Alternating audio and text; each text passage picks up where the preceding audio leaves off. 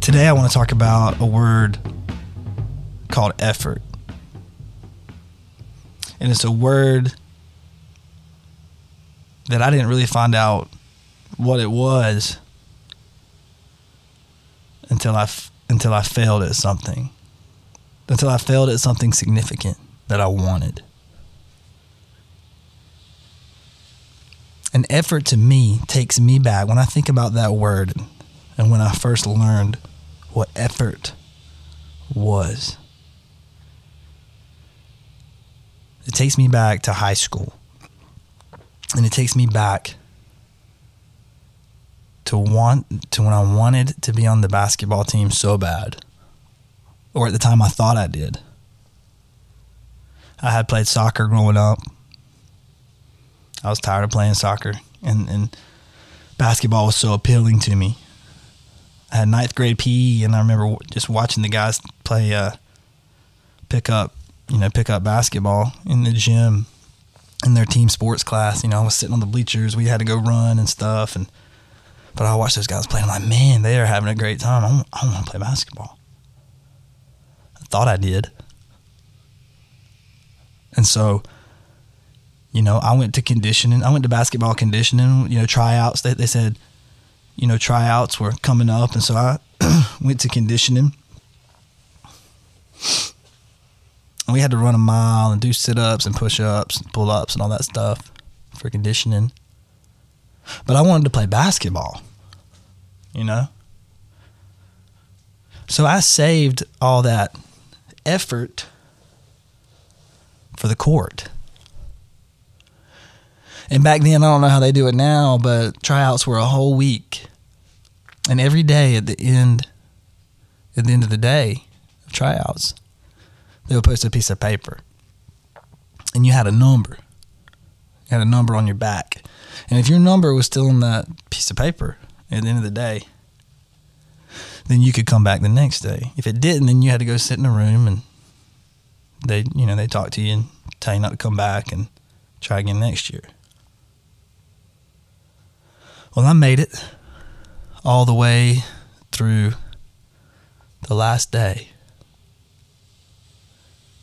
And on the very last day, I went out to that sheet of paper and my number was not on there. And I had to go sit in that room, and I'll never forget the coach, Coach Garner. He was the assistant coach, one of the assistant coaches. And we sat in that room, and I've never felt so defeated in my life. I don't even remember the things he was saying, try harder, come back next year, work on your weaknesses, stuff like that. And I was like, nah, I couldn't believe I was there. But over the next 6 months, 6, 7, 8 months, I started really, really practicing basketball, but I also told myself that when conditioning starts, that's going to be the first time I get to show that I want this. And I knew all those guys that were sitting in the room with me. I knew they weren't as hard workers as me. They wasn't, what I mean? I knew it. I was like, these guys aren't serious, but I am. I am serious. And so when conditioning rolled around the next year, when it was time to run, I was the first one done. I was running 5-minute miles. No bullshit. I didn't get beat.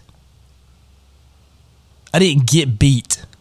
And when it was time to do push-ups, and it was time to do sit-ups, and it was time to do pull-ups, I would fucking die until he said stop. Until Coach Davis would say stop. And this is just conditioning. We're not even at tryouts yet. But he was already seeing the effort. And I was gaining respect because I was putting forth effort and hustle. That's when I really learned what hustle was. Giving everything you got, because there's a goal at the end And you got to give everything you got if you want it, and you're still not even guaranteed the spot. And I remember Coach Davis calling me out at the end of conditioning, and there was guys lollygagging that were on the team the previous year, and they were kind of guaranteed a spot. That's just the way it is. But I remember him calling me out and just talking about how hard I was hustling in front of everybody. And at that moment, I knew. I was like, I got him. I got his attention. That's what I wanted. I wanted his attention. And because of my effort and my hustle, we ain't even touched the basketball yet, but because of my effort and hustle during conditioning, I gained my coach's attention. And so when tryouts rolled around, it was time to do basketball. And I don't think I played any better, this year this particular year of tryouts than the previous year.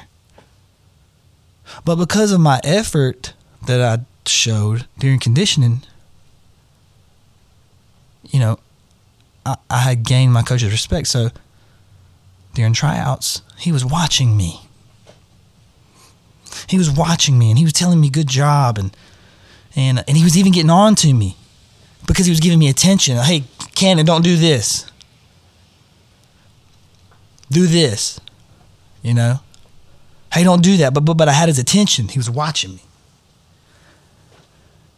And so, they would post every day they would post the numbers. And the last day I got there, and my number was on that list, and I had made the basketball team. And I remember there were some other guys that showed up that were sitting with me in that room before, and they didn't make it again.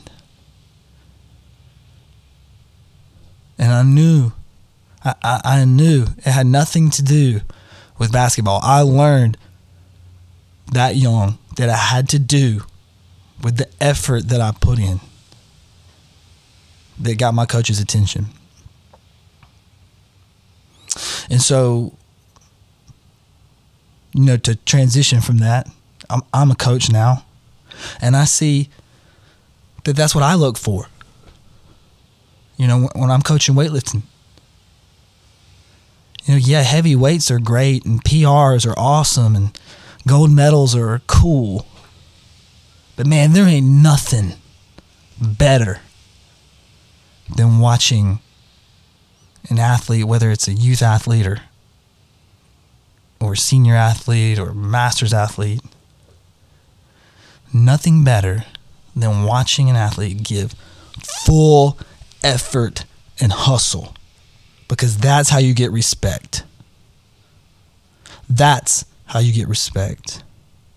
And that is how you get my attention as a coach. And that's what I want to end the day with. I want to challenge you. Are you putting forth effort, real effort and hustle into the things that you really, really want? And if you are, good. And if you aren't, then you need to reevaluate. Do you really want it? And if not, are you wasting your time? So that's where I'm going to leave you today on Lift and Chill. We'll see you guys this Saturday. I'm going to have Ian Smith and Justin Little join me this Saturday. That should be very, very, very interesting. See you guys then.